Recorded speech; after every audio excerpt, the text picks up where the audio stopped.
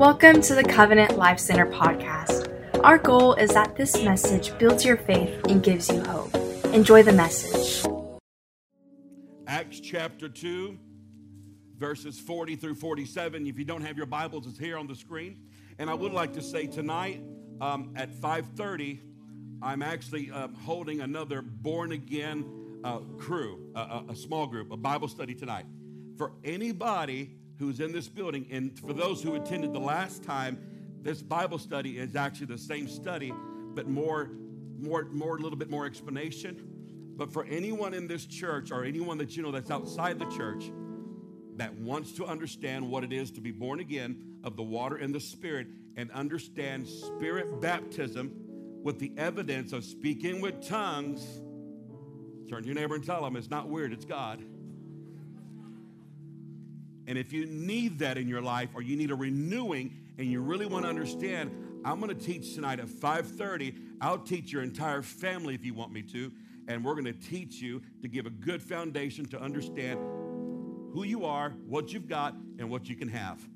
It'll change your life. I promise you that. So Acts chapter 2. It says, verse 40. And with many other words, he testified and exhorted them, saying, be saved from this perverse generation. Then those who gladly heard received the word and were baptized. And that day about, say this with me, 3,000 souls were added to them. 3,000 souls.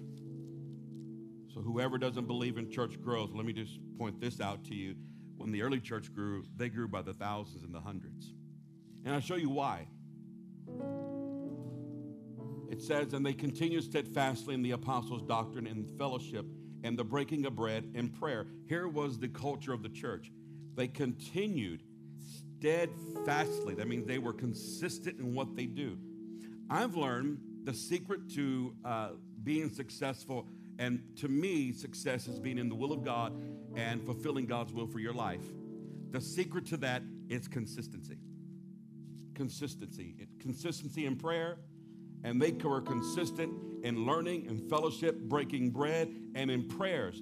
43, then fear came upon every soul, and many wonders and signs were done through the apostles. And that fear was a healthy fear, a reverence for the things of God.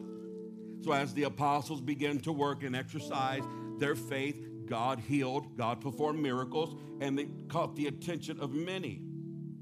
Now, all who believed were together. Say it with me. They were together and had all things common. Say that with me. Had all things common. They sold their possessions and goods and divided them among all as anyone had need. What that means is that I believe, is my personal thoughts and opinion about this portion of Scripture is, I don't believe they sold their houses that they lived in elsewhere. Where would they live? I believe they sold the extra things around them that they had and gave it to the church. It'd be a lot like some of you having a great garage sale and giving it to the church. And then the church distributed to the people in need. And I've got to tell you, one of our goals in this church financially is to be wealthy and healthy enough where we can pay off your medical bills, pay off people's houses and cars, take care of our widows, take care of the fatherless, take care of those every time school comes around. We don't have to worry about our church children trying to figure out what are they going to wear to school, what kind of supplies are they going to have in their life. Listen, I don't think God's children need to lack for anything. And that sounds kind of extreme, Pastor Bobby. Maybe so, but I'm going to tell you the New Testament church did it. I think debt's from the devil, to be quite honest with you. And I think it's a product of some of our doing as well. But, you know, the church was meant to help people, to take care of its people. It was. How many of you believe that? That's just what the church did. That's what the church did. And by the way, the things I just mentioned, there are churches actually doing that now. Where's that church at, Pastor Bobby? I want to go. It's too far. I want that church. That's my church. 46, so continuing daily with one accord in the temple and breaking bread from house to house, they ate their food with gladness and simplicity of heart, praising God, having favor with all people. Having favor with all people. That means people in the church, people outside the church. God will give you favor. And the Lord added to the church daily to those that were being saved. Why? See, when we talk about church growth, we're actually talking about the kingdom advancing, God forgiving, people coming in and being baptized, people coming in and being empowered by the kingdom of God, by the Spirit of God, and lives being changed. A church that ceases to evangelize will eventually become dead. A church that ceases to reach out to others and consider bringing souls into the church will be a church that will die from the inside out. That's why some churches you see that used to be great are now vacant buildings and no one hardly goes because they just went through a season of growth and they decided, you know what, I'm comfortable with this. We don't need to grow anymore. It just needs to be us. It's too much trouble to grow a church. You've got the wrong concept. God has to reach out. And he said, until this gospel has gone to the four corners of the earth, he's not coming back. We have a responsibility. Lives need to be changed. But here's the key for today's message. Here's the key. Until the church is organized the way heaven intended, we cannot be effective. We have a mission. We have a responsibility. And you're not just part of a church, you're part of God's army. Turn to your neighbor and tell him, I'm a soldier in God's army. Tell him and tell him, you are a soldier in God's army. Now you bless the service today. You ready? Come on, let's pray. Father, in Jesus' name, thank you for what you're doing today. Thank you for what you're doing now. Father, we know that you can do all things through Christ. We can do all things through Christ. Father, we love you. We thank you. Bless this service in Jesus' name. Everyone say amen. Amen. God bless you. Give the Lord one more hand clap of praise and thanksgiving. You can be seated this Sunday morning. I am so excited to talk to you about this because it's a challenging message, but it's also very inspiring to understand this and get revelation. Most of what God has been giving me to teach to you and talk to you about has been revelation. It's relevant for what we're doing and how we're living, what we're experiencing now. But the challenge this morning is to change your perspective and your thoughts about the church. A lot of people really can't understand and comprehend why we go to church. Most people think that as long as I'm a good person or as long as I watch the right programming, listen to whoever pastor man on church you want to, that you're having church. And that's not true. First of all, you are the church. But there is something so significant in getting together with God's people. There's a different type of anointing that's in the atmosphere. And when you look at the church and you look at how we stand and how we operate, you have to come down to one conclusion. And that's this. And so as an introduction, this isn't one of the points, but this is something I want to give as an introduction. You have to understand this. True victory starts with knowing whose you are. True victory in your life starts by knowing whose you are. Let me give you a model. The soldier has the army. The Marine has the Marine Corps. The sailor has the Navy. The pilot has the Air Force. Search and rescue has the Coast Guard. And the believer should have the church. Did you understand what I just said? Now, I understand that most of these in our defense system in the United States of America, most of these branches help each other. They have more obligations than just land or just sea. But the sense of responsibility that falls on the church It's much bigger than we think. We are the defense system of the kingdom of God, the church. And so when you look at this, these 5 branches of military that I just used as an example, as a template, they perform more duties than their title infers. But I do know that each of these departments, each of these defense systems has someone that's over them they have to report to. And in turn, when they report to the United States Department of Defense, they take it to the commander-in-chief. And then there are instructions that are given. Our military in the U.S. is I believe, is the best, strongest, most powerful military around, not just because of technology, but because of organization. Because of organization. Israel has one of the strongest armies in the world. They're a small army, but they've learned how to defeat bigger opposition. Because of their readiness, because of their organization and willingness. In Israel, when you turn 18, everyone goes into the military to serve. Then they come out operating as a civilian. In fact, when I've seen pictures, I've never been. I'm going to go one day to go visit the Holy Land, but I've seen many pictures of people on the streets carrying guns. They're ready. They're ready to go at any given moment. I think the child of God should know the Word of God so strong that at any given moment they can speak it, release it, and do it with conviction.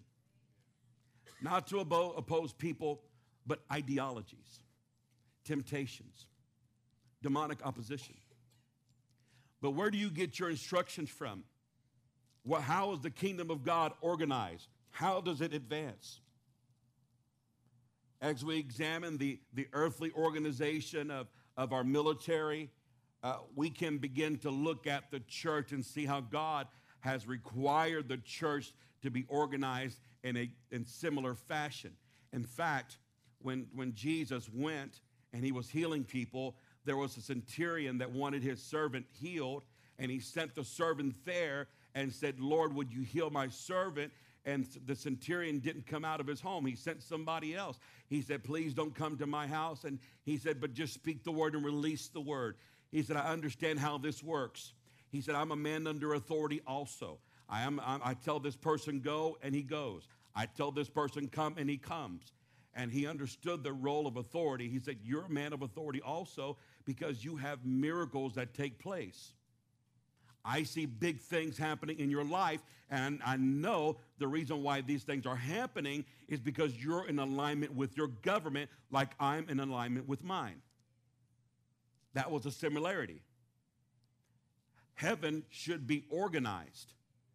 The kingdom of God and all of its soldiers and the commander-in-chief, there's no problem with our commander-in-chief. Jesus is a mighty warrior. Jesus is ready to go. Jesus has never lost a battle. Jesus will step up and fight any demon, and there is no fear in him. He's nothing but faith. He's nothing but courage. Nothing but what's necessary for you and I to win. But we need to be organized. The biggest weapon in our day and age, your biggest opposition, the biggest weapon is going to be who abides in you. Your greatest opposition is going to be your ignorance. Your greatest enemy isn't the devil. Our greatest enemy is not the devil. Write that down. Your greatest enemy is not the devil. Your greatest enemy is ignorance. And that's a strong word, I know. Ignorance. For a lack of knowledge, the scripture says God's people are defeated. For a lack of knowledge. Well, I just didn't know. How do I find out? What do I learn? Here's what the scripture says. In 1 Corinthians 15 and 46, it says, The spiritual did not come first, but the natural, and after that, the spiritual. What that's trying to tell us is that before God can do anything supernatural or powerful in our lives, we have to first be organized naturally. I believe the origin of every good thing first happens in the spirit realm, then it happens in the world. But what bridges the gap between the two is our organization, our obedience, our compliance. So God wants to change the world, but he can't change the world because we're out of sync with him. God wants to change your problems. God wants to fix your problems. God wants to defeat those devils that have been making you a prisoner, making your family a prisoner. God wants to defeat all these foes in your life, but he's waiting for us to get structured, disciplined, and organized. And what God has called the church to be is that one central location where we come together. I don't know if you know this. You didn't just come to church today to be seen. You came to church today to receive instruction, to receive encouragement, to get powered and refreshed, to go back into the world and follow through with your assignment. That's what the church is. That's what the church is. So in the spiritual, we see the church is arranged and divided into fivefold ministries. God has placed leadership in the church. He said he sent and gave some apostles to be apostles, some prophets, some evangelists, some pastors, and some teachers for the perfecting of the saints, according to Ephesians. In the book of Ephesians, when you read it, chapter 4, verse 11, it tells us emphatically that this is the organization of God's government. And there are many people in this house and in other churches that have these giftings. But under any direction and any group, God has always appointed one person to lead the group. God has always appointed a person. When people have an apostolic ministry, I believe that, and I know this, and you know this, that there is an apostolic ministry on this church. Miracles take place, things happen. No one has to lay hands on anyone. We've had people healed and delivered. We've seen things transpire. People are getting baptized in the Spirit. People are getting water baptized. We are a transition for people to come from the world into the kingdom of heaven. That's what the church is. People are born in the church. People grow in the church. People are developed in the church. The church is a safe haven. But like every military organization throughout the world, there are captains, there are generals, and there are commanders-in-chief. There's the commander-in-chief. Lots of times, many people, they have that apostolic feel in their life. They're not called to pastor or lead a church, but they're called to dominate the business world. They're called to dominate in the business world, in the marketplace. Many people that have that apostolic anointing on their life will move, and they're movers and shakers, and they're establishing. A lot of entrepreneurs have an apostleship in their life in the business world because you see them, they know how to start businesses, do things that are relevant, but that gift was always meant, if you're going to see it prosper, if you're going to see it excel to a great end, with no limitations, it has to be tied to the kingdom of God. It has to be for his glory. It has to be tied in where the anointing is at. The anointing will flow, and the mentality and the principles that you have honor him. There are teachers. There are teachers in this building. You teach in public schools. You teach in private schools. Wherever you're teaching, there ought to be some type of element and an anointing in your life that flows from this environment where you can take out to your representation, your area, your region that God's given you dominion over and influence over, and you should be a teacher that's anointed. That's right. I mean, God can anoint me when I'm teaching history? Yes, he can. God can anoint you, and your students can feel the love of God, and they can feel a touch of God, and they can feel the encouragement. They can feel everything without you even having to quote the Bible. They'll feel something about you. They'll know something about you. They'll be drawn to you. They're going to say to themselves, there's something different about you. And this goes the same with every level of the fivefold ministry. Some people have that pastoral gift, and they may not have a pulpit ministry, but they have a sense of caring for other people, loving other people. They want to make sure that the welfare of the people is well. And in those type of people, they really don't have to be eloquent in speech. They just have to care. They care. They love. They're there. And so you understand the point, right? There is structure and needs to be structure in the church. But here's my point. Here's the point. Any effective military operations functions at its peak only when the officer is in alignment, knows his position, and submits to the senior officer in command.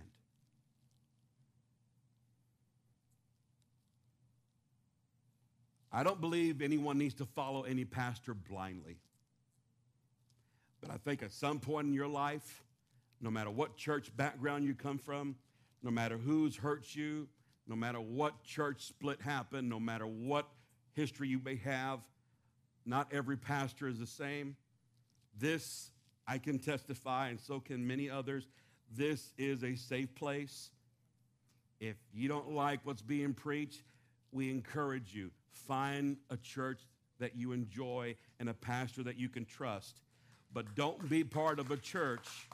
And I know this sounds crazy for me to say, because it's not about the numbers for us, although we recognize numbers as souls being saved. This is about a relationship with Jesus Christ and you trusting someone to lead you after that relationship. That's why Paul said, follow me as I follow Christ. And you guys are smart enough. If I start talking nonsense up here, start talking about some extra crazy things that aren't in the Bible, and you can tell that you got a choice, your feet will decide for you. But if you call this your church, it would behoove you. It would be good for you to forget about the past. Forget about the scary stories. Forget about what you see in the media and YouTube about pastors and their great mansions and their jets. I promise you, I have no jet at my house. I have a Chevy.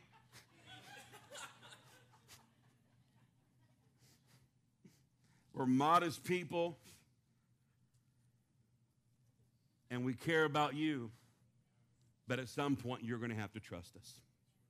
You're just going to have to. This is a tough message for me in a way because I have to talk about myself, and I really don't want to talk about myself. But you see, you have to respect your leadership.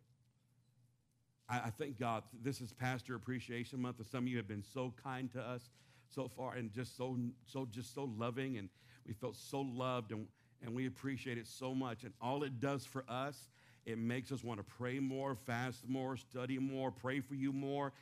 They're just healthy. It's so healthy to do these things, and it's so good. And, I think you need encouragement every once in a while too, right? Everyone needs encouragement. We need encouragement.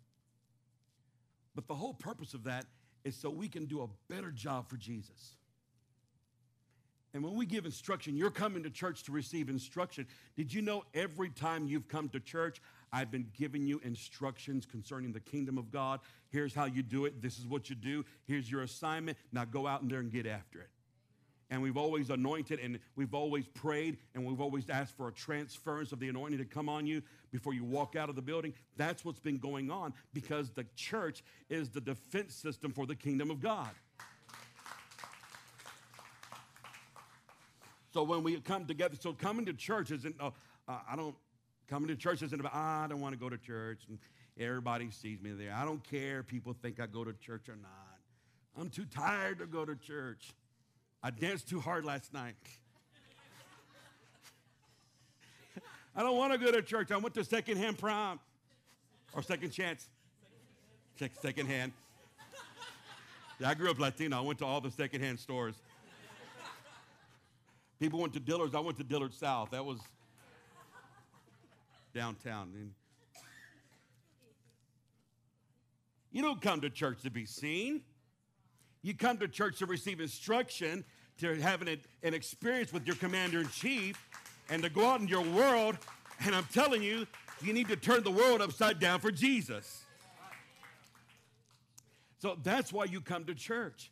And there's power in coming in this type of environment. So let me say this. Point number one, the church is heaven's earthly department of defense. The church is heaven's earthly department of defense.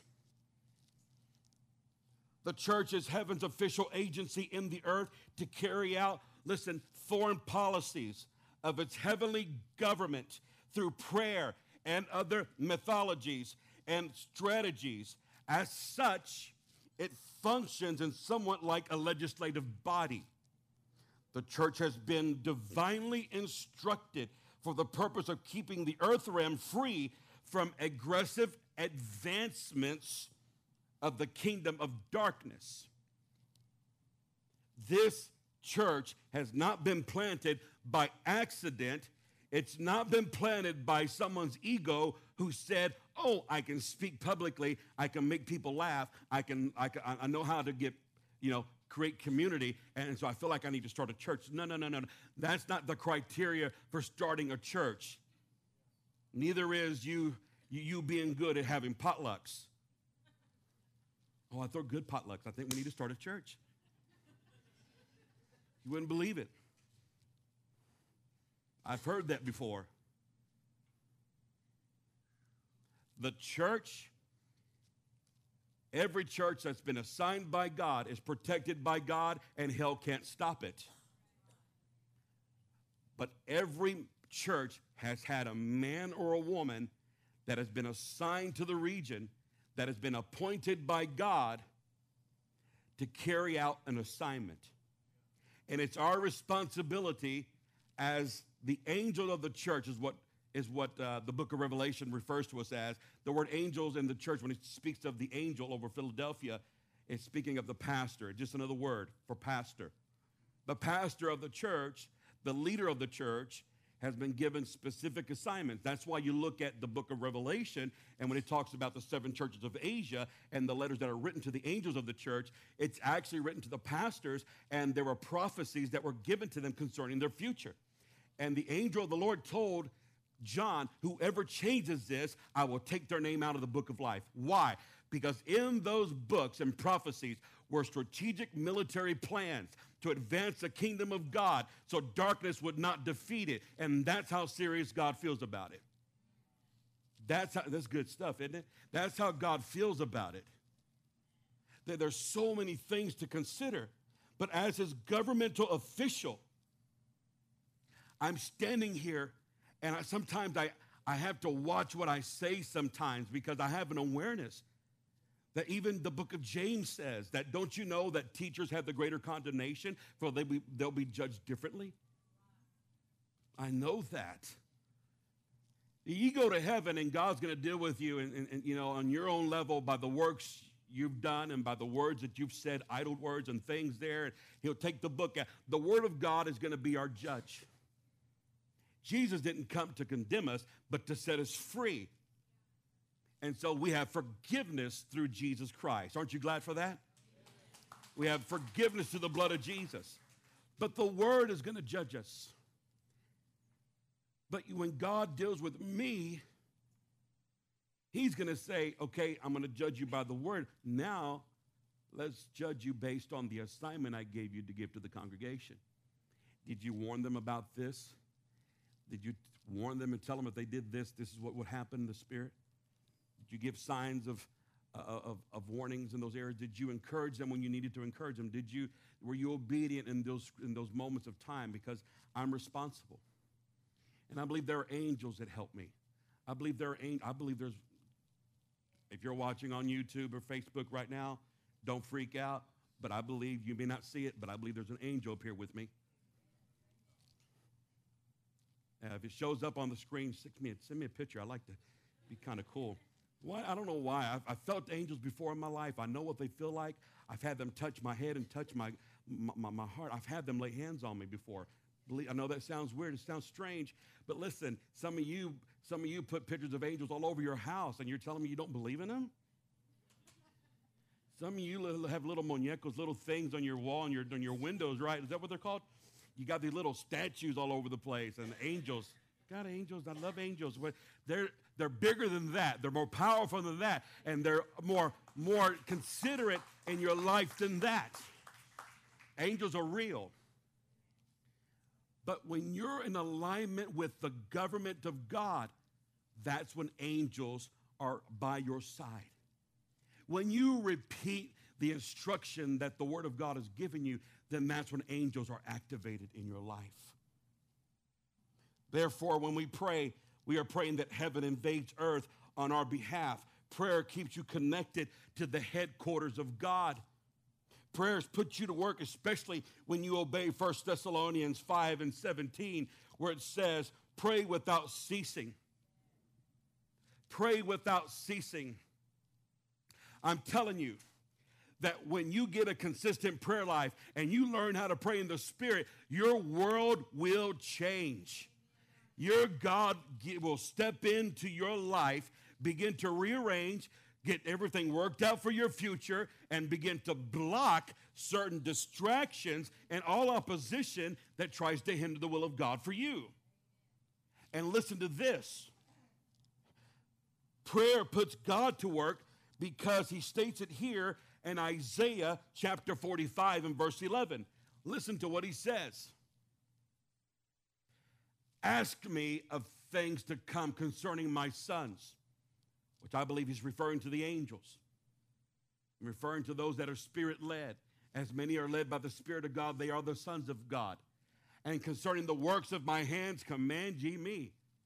God is literally trying to tell us, listen, if you'll just speak the word, I'll do it. If you'll release the word, I will do it. That's why we teach in the church how to speak Spirit-anointed filled words. Not just quoting the word because you read it and speaking it and letting it flow off of your dome. It's more than that. It has to come from the gut, has to come from your spirit, has to be marinated in the Spirit of God. It has to come from your spirit man. And the Holy Ghost can only use what you put up here, and it starts to take your words. And when the Spirit of God begins to speak through your life, when you're obedient and you release it, Jesus said, the words that I speak, they are spirit and they are life. That's why every time he prayed for somebody, they were healed. That's why when he spoke to demons, they left. That's why he spoke to things and it just happened. Miracles took place, not because of the man, but because of the God in the man. Where do I get this kind of encouragement? Where do I get this kind of instruction? In the headquarters of God's kingdom, in the earth. The embassy of God. The embassy of God. God's given the church a fivefold ministry. We have a responsibility. Can I share some of my responsibilities with you? If that'd be okay, real quick, can I share some of our responsibilities with you? Is that okay with you all? Okay, here are the 4 eyes. God has given us right here as an ambassador and a military officer of the kingdom of heaven. There are 4 eyes that God's given us the commandments to do. And here they are. Write these down so you'll understand how we work together, how this is all supposed to take place. Influence is one of them. To impact, to infiltrate, and to implement. To influence, to impact, to infiltrate, and to implement. Now, for the sake of just note-taking, I put my notes up here with the definition, so I want you to go ahead and look at the first word, what it means to influence. We are supposed to help teach how to influence the world and affect change in the lives of those who are bound by the kingdom of darkness.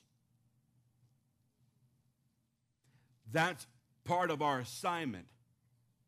We are supposed to influence, not be the one influenced. Let me make sure we make that right. Help you understand.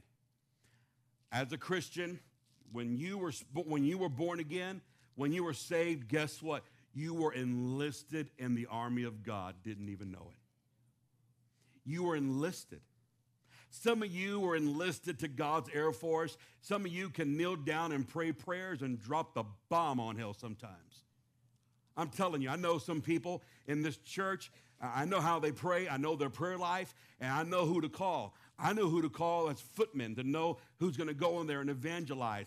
I know who to call that are apostolic, who know how to move and shake and get things done. I know who to call when I need prayer. And I know some little ladies in this church. I'm going to tell you something. I would rather face a group of bikers than some of the elderly women in this church that know how to pray. And I don't mean that disrespectfully. When I say elder, it has nothing to do with age. It has to do with the time frame that they've been in church and served the Lord. I've had a couple of them come up here with me one time during service, and I told you about them. I'm telling you right now, there's some little ladies in this church. Boy, they'll pray the paint off the wall, and they'll pray every devil out of your house. Just give them a moment in time. They know how to worship. They know how to praise God. They know how to get connected. So I'm telling you, anyone can be an influencer, but it's so easy to be influenced, right? You know, it's so easy. There are some people in your life, they're the Jonah in your boat. You're going to have to choose who you're going to lose if you're going to win. Oh, well, that was sharp, but that was right. That was tight, but that was right. That sounds better, right? That's a fact. Listen, I got to tell you something. I'm lollygagging right now, but I'm just going to tell you right now. There are some people that you can't take with you to the mountaintop. You just can't take them with you. You got a different calling. You have a different assignment. There are certain people, they're not serious about living for God. They're not serious about succeeding in life. They're not serious about getting things done. I'm going to tell you right now, I'm very picky who I hang out with. I am. I'm very picky. I don't want to hang around people that are negative, always gossiping, always got a complaint. I don't. I'll minister to them. I'll help them and keep looking forward. I'm not talking about you. You give yourself away. I'm not talking about anybody in this church. I love hanging out with you. You guys love God. We talk about things. We know how to have fun. But this is what I'm talking about. There are certain people that no matter how beautiful the weather is, didn't we have some beautiful weather this past week? Loved it, man. Loved it. Some people are putting on sweaters. Not me, man. I put my chanclas on, put my shorts on. Man, step outside barefooted. So great.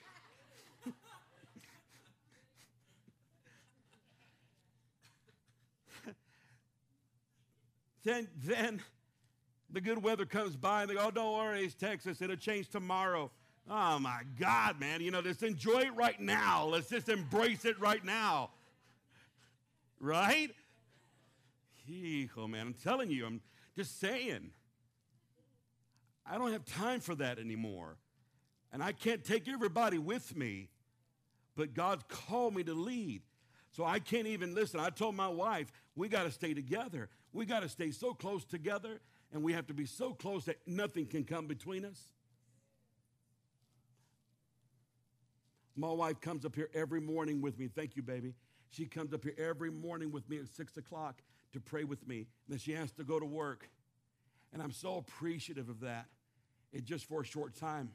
But I'm thankful for that because it's not about the quantity sometimes. It's just the quality. But that's going to be strength for our marriage. It's going to be strength for you because it reassures you that your leadership has a strong relationship with God and their spouse and the family. And I'm going to tell you something. You don't want your last name to be Rivera. You don't want your last name to be Riviera. My kids forget they're Mexican too.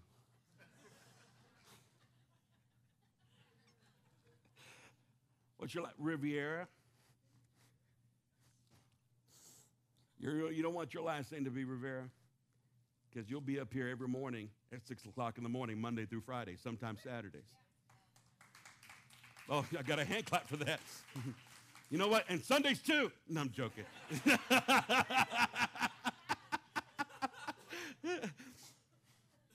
It's just the way it is, guys. Why? Well, you know, listen, I'm getting off track, but if you're going to be influenced, You got to let the Holy Ghost influence you first before anybody else does.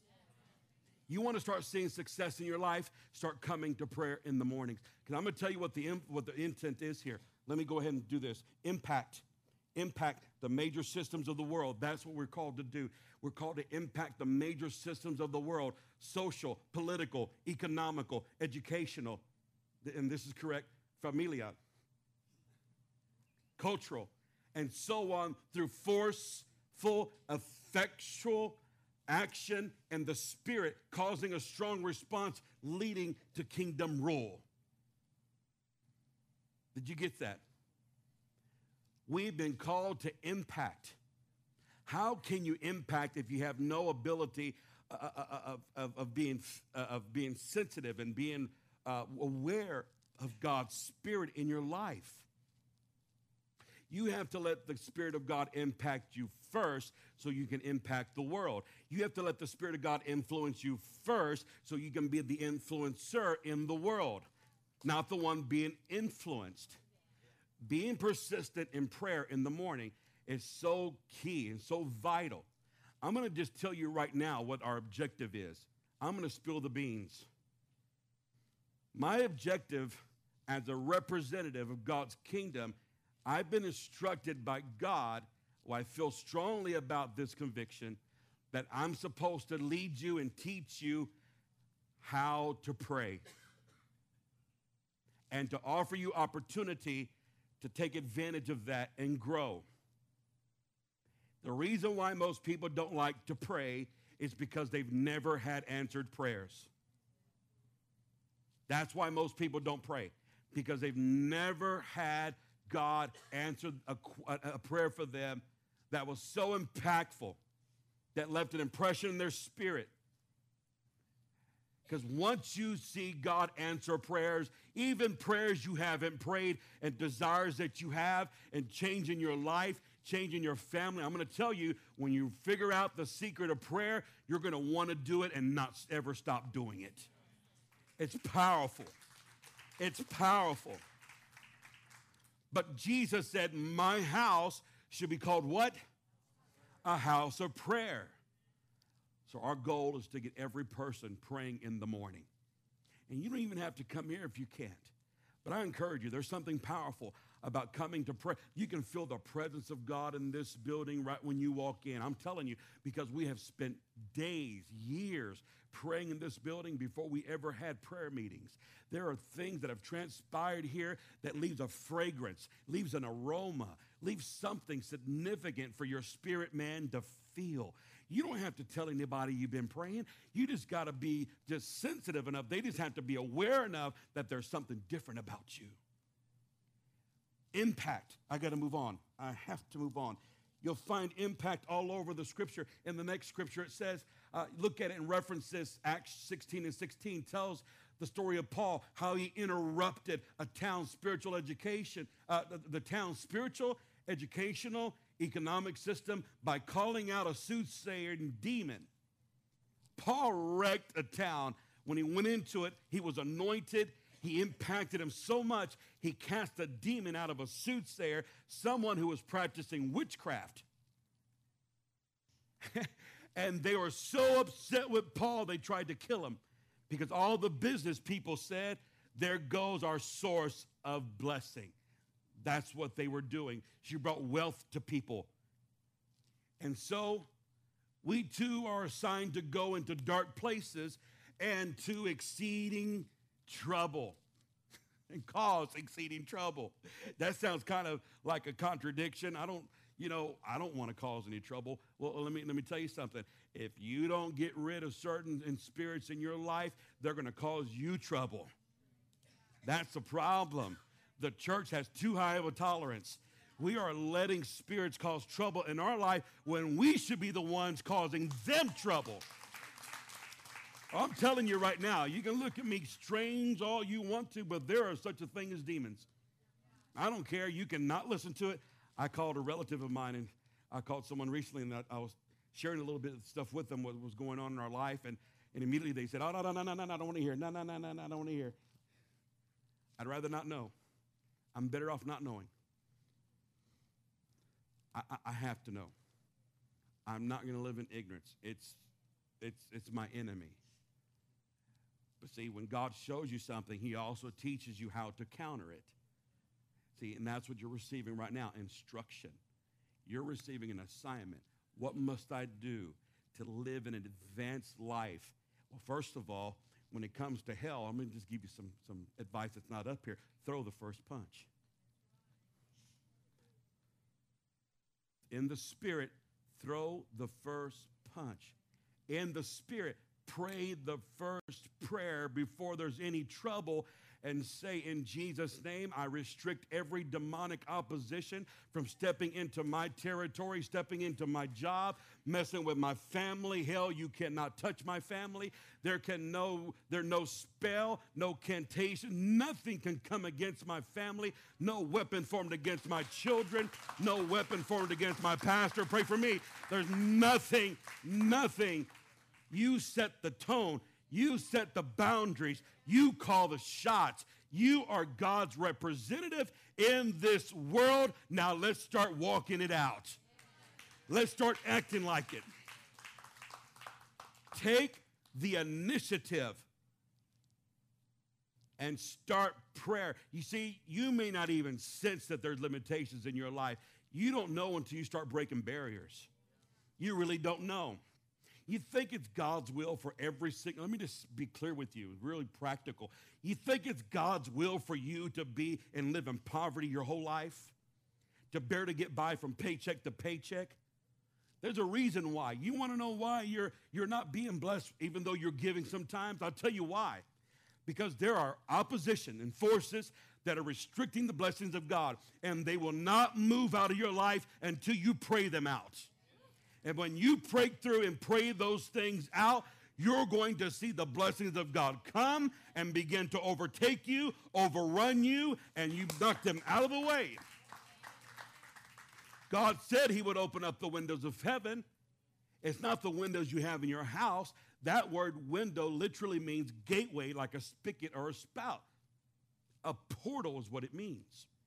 There are portals over your life when you do right that God has for you. But the problem is there's opposition in the way. Well, I don't know about that, Pastor Bob, but let me give you scripture. Would you want some scripture? When Daniel began to pray for 21 days, on the 21st day, the warring angels came to him and told him, Daniel, the Lord heard you on the first day. And we were on our way, but we had to fight the prince of Persia. It was a principality. There was a spirit that was there. But Daniel continued in prayer and enforced the angels to work on his behalf. Then they were removed, and then the blessings of God came to Daniel. That's why you must pray. You got to understand, we have to understand how the kingdom of God is organized. It doesn't just happen, folks.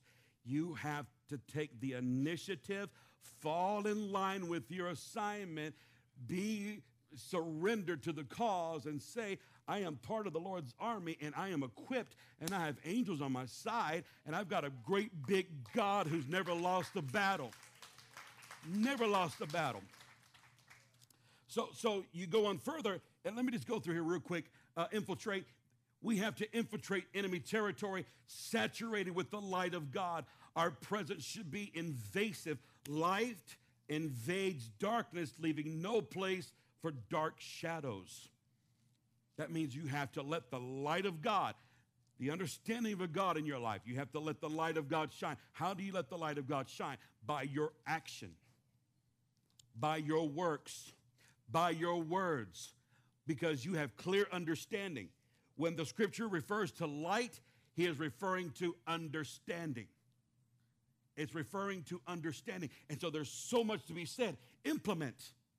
Let's go ahead and go to the next one. Implement and establish the behavior, characteristics, and the directives of the kingdom of God. We are to put into action the policies of God in the earthly realm. Binding and loosing is one way of implementing the kingdom customs in the earth.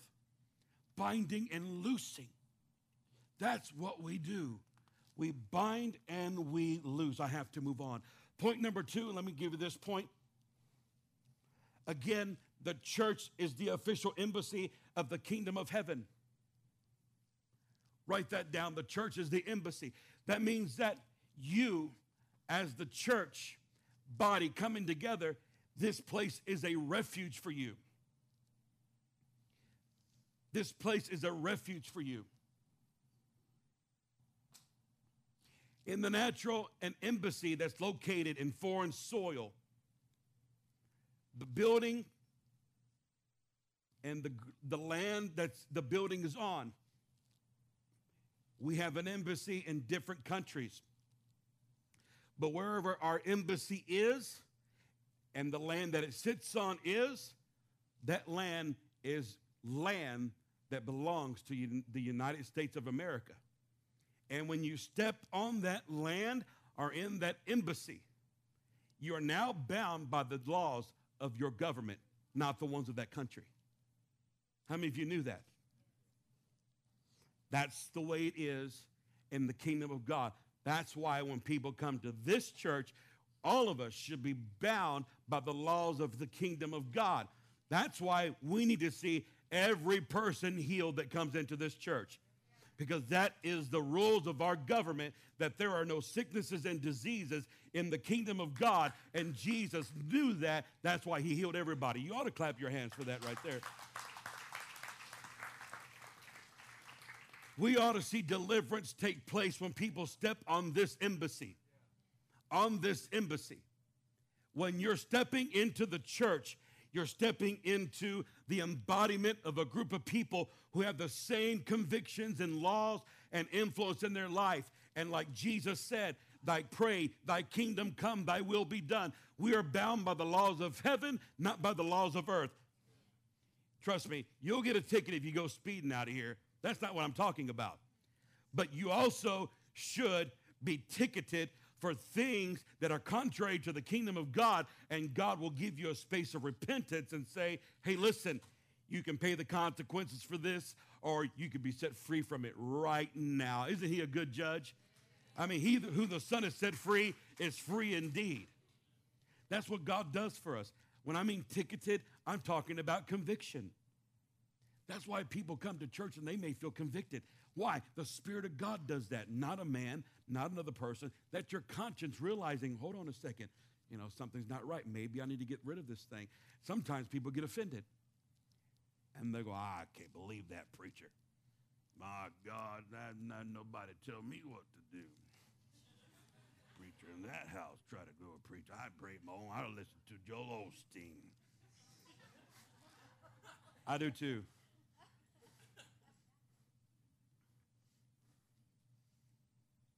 Don't knock it till you tried it. Don't get offended. We're just trying to help people. We're trying to help people understand that the church is more than just a group of people coming together getting a membership. The church is the actual representation of God's kingdom. And anybody who steps into our territory, they need to be delivered, set free, and healed by the power of God. Period.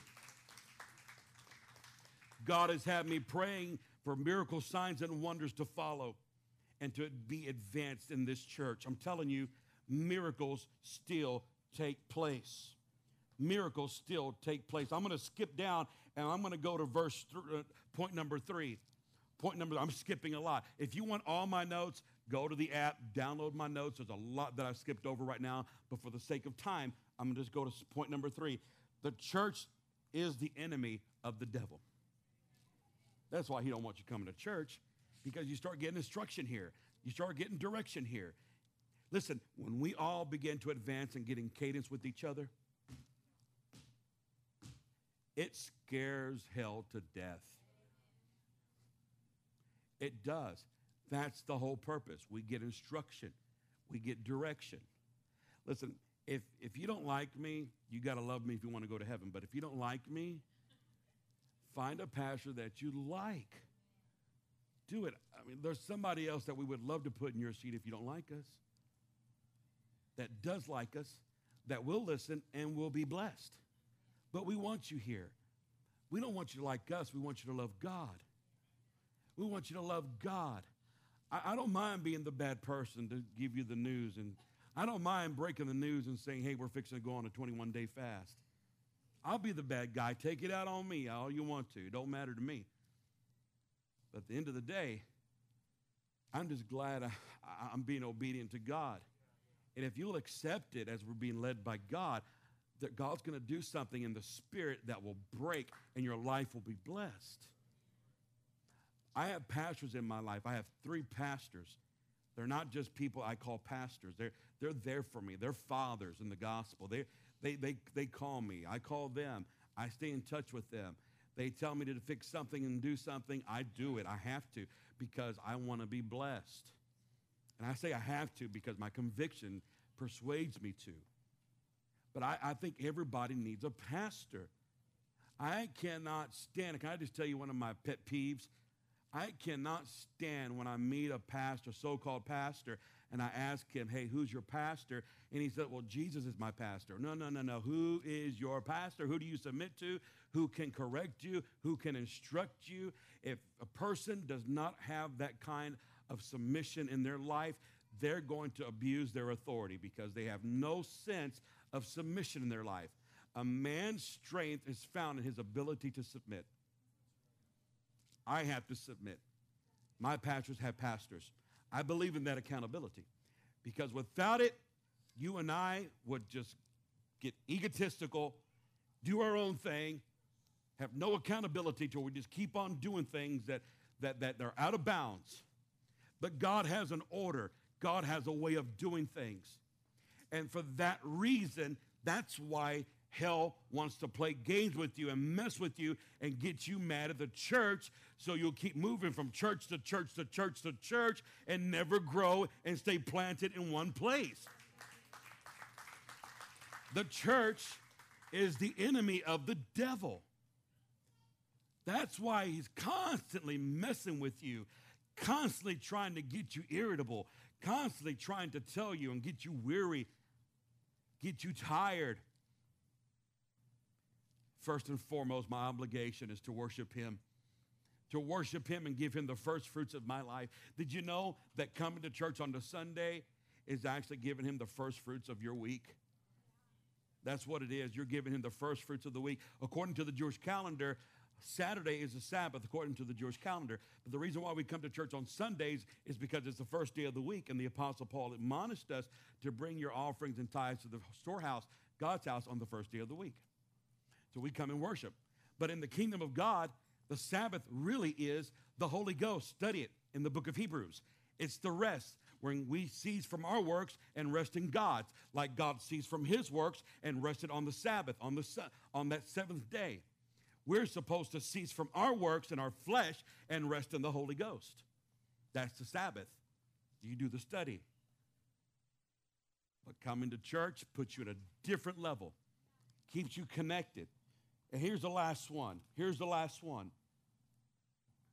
I want to give you this definition because when we talk about this one, you have to come to the realization that we need to know who God is. And it is point number 4, Jehovah Gabor is your commander in chief. Here's what this means. Jehovah Gabor Milchama, that's a Milchama, Milchama means the Lord strong in battle, are mighty in war. That's our commander in chief. The Lord who is mighty in battle. When your commander in chief comes into your life, he doesn't just come to give you commandments. He comes also, he's like no other commander. He comes to relieve you of your burdens. He's here to love on you. Listen to this. That's what it is. And now that we have an understanding of the structure, now that we understand the structure and the headquarters, this is where God gives his instruction. This is where God gives you the assignment. Now we got to understand our commander-in-chief, Jesus Christ. He is an informed leader, folks. He knows everything about you. He knows the assignments that you're given from the house of God. He knows your weaknesses. He knows your burdens. He knows everything that you're going through. So in so much that he gives us scripture for it. Listen to this. Matthew chapter 11, verse 28 and 30. It says, come unto me, and I'm coming to a close. Come on, Haley. Come unto me, all ye that labor and are heavy laden, and I will give you rest. Take my yoke upon you, learn of me, for I am meek and lowly in heart, and you shall find rest for your souls. My yoke is easy, my burden is light. Don't we serve a good God? So God isn't there just to try to give you orders. God's there to care for you, love for you, and nourish you and help you come back to life and lift your burdens. Here's the good part. When you come to the house of God, you need to lay your burdens down at the feet of your commander-in-chief. He's listening. He knows. So you can clear your mind of all your worry and all your anxieties and learn how to advance. I'm telling you, the church isn't just a place for membership and to be a part of something. The church is the headquarters for the kingdom of God's defense system in the world. And it's here is that when we start walking together and we start agreeing together, when people take the sermon, I'll tell you what would make us such an influence and turn this city upside down. I'm going to tell you what it's going to be. It's when everybody starts following in cadence with the direction God has given us. It's whenever, and please understand this isn't trying to manipulate anybody. Look, I know there are people out there that can speak and teach better than I can, but God's called me to this church, and I'm the best choice for this because there's only one me, right? But I believe with all of my heart that I'm hearing from God and being directed from God to give you direction. And I'm not just giving you my thoughts, I'm giving you the word of God. I'm giving you something clear, something definite. And the moment you start picking it up and start following it and start obeying it, this is what happens. The moment you accept the challenge and say, you know what? I'm going to find time to go to the house of God and pray. I'm going to find time to put prayer into my life. And you probably say to yourself, oh, I don't got enough time, man. My time is all taken up. You've got time. Let me tell you why. All you got to do to change it is to go to bed earlier and wake up sooner, and then you have plenty of time to work out, to go and pray, to have some me time, alone time, all that time. It just takes a little sacrifice. I know that's rough, but that's the reality. That's the reality. We can all put God first. We can all find time for God. That's what I'm saying. We can all find time to put God in our life. Somebody say amen. We can. We can do it. You can do it. You can do it. You can do it. Let me tell you what happens. When we all walk together, this is what happens. All of us start walking and marching together. You want to know what caused France to drop their guns when the German armies were coming? You want to know what it was? When they were in behind their sandbags and when they were there waiting for the forces of Germany to come in, here's what Germany had. You know, Germany wasn't orchestrated by God. I believe they were led demonically. But that shows you how organized hell is. The German forces were very organized. The reason why they didn't last, because one country that was under God came and helped defeat them. That's why God was on our side. That's what I believe. Believe what you want to. But God gets favor on a country that follows him and worships him and honors him. And along with all the others that were involved in the war. But this is what caused fear in the hearts of the French. Because when they heard the German armies coming, and they were coming down the roads, and they've walked across their bridges, all they heard was, whoosh, whoosh, whoosh, whoosh. And the floor and the ground started vibrating with every step they took.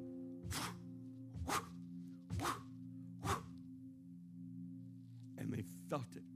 And because they were walking in unison, and because they were marching together, it caused such a fear in their hearts. They left. They took off. You know what scares hell so much? Is when the church starts marching together. I thought that was my feet before. I said, man, I need to lose some more weight.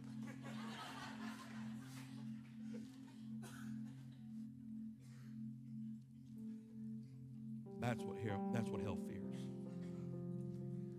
You know what would happen if your family started walking together in the same direction? Oh my God.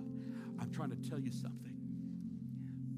Strong churches are comprised of strong families. In any institution, it's all about the family unit. When you can minister to the families can learn to carry out the instruction and follow the direction. You'll have strong families. And when we come together, there won't be any problem. Nobody has to tell you to raise up your hands. Nobody has to tell you what to say. You're going to walk in this house anointed. And when visitors come, and when the sinner come, and when the people that are troubled, the people that are burdened, the people that have a need, I promise you this, God is going to meet the need, and God is going to get rid of everything in the atmosphere. That's our assignment. That's our assignment. The church is not a one-man band. I mean, you know.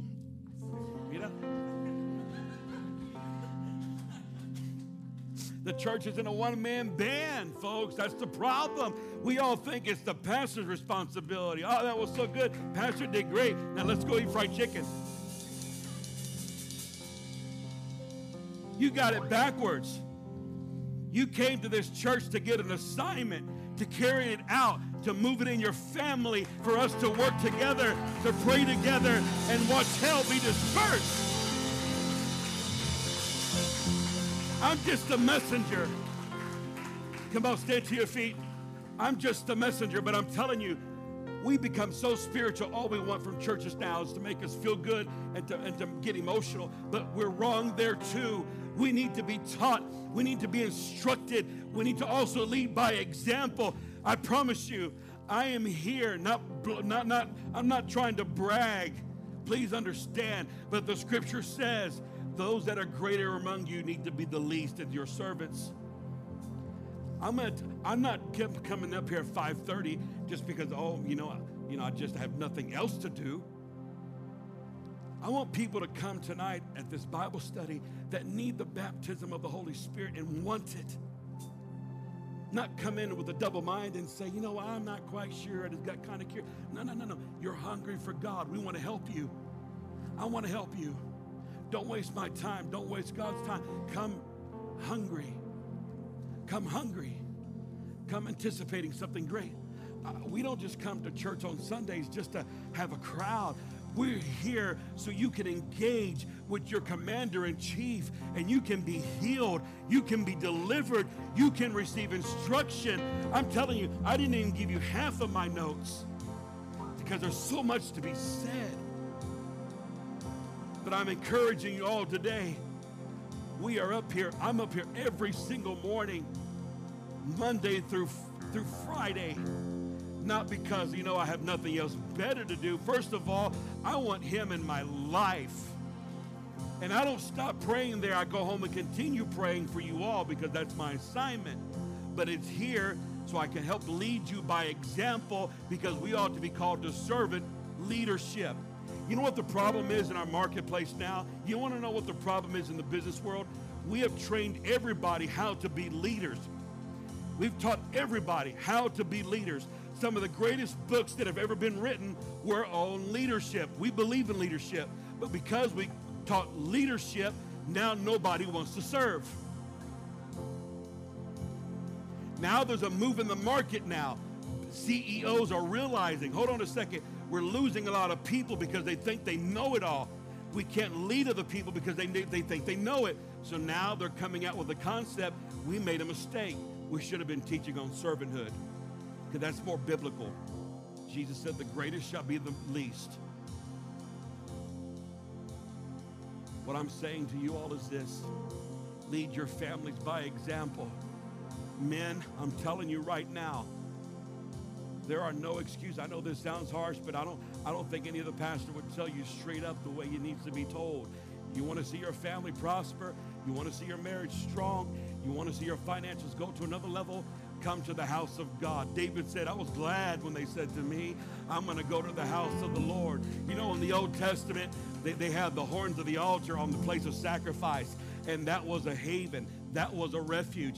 Anytime someone was in trouble and they violated the law, if that one person would run and grab a hold of the horns of the altar, no one could touch them because they were in a safe haven, and it was by law, no one could do them harm. So they would run to the house of God when they were in trouble, and they would grab a hold of the horns of the altar, and no one could touch them. That happened. Go look at it in 1 Kings. But I'm telling you here this Sunday morning, wake up, church. Wake up, church. We are called to, are we the real church or not? Honestly, are we the real church or not?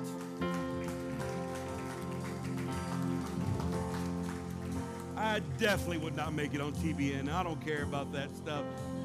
I care about you. I care about your families growing. I care about your marriages flourishing. I care about your finances growing. I care what God cares about. My prayer is that God give me the heart that you've got for your people. That ought to be your same prayer. Why don't we lift up our hands right now? I've gone long. Please excuse me. But listen, let's just lift up our hands and say, Father, in the name of Jesus, I surrender myself to you. I surrender my heart. Father, teach me how to be part of your army. Teach me how to be part of your work and your plan. Lord Jesus, we pray in your powerful name that we would just walk in cadence, all start walking together, walking in unison. There where you said, Father, there you command the blessing. It's there you command the blessing, Father. So, Father, in the name of Jesus, bring unity into this church. Bring, God, prosperity into this church. Drive every demonic force back and away from every family, from everyone's career, for the will of God for their life. Drive it far from here, dear Lord, and let us walk in a great offense. Let us walk in the Spirit of God. In Jesus' name we pray. And somebody give God a hand clap of praise if you believe that. Come on, give him some praise. Thank you for listening to the Covenant Life Center podcast. If you enjoyed today's message, then subscribe and follow us on social media at CLC Victoria. Connect with us by visiting our website, clcvictoria.org.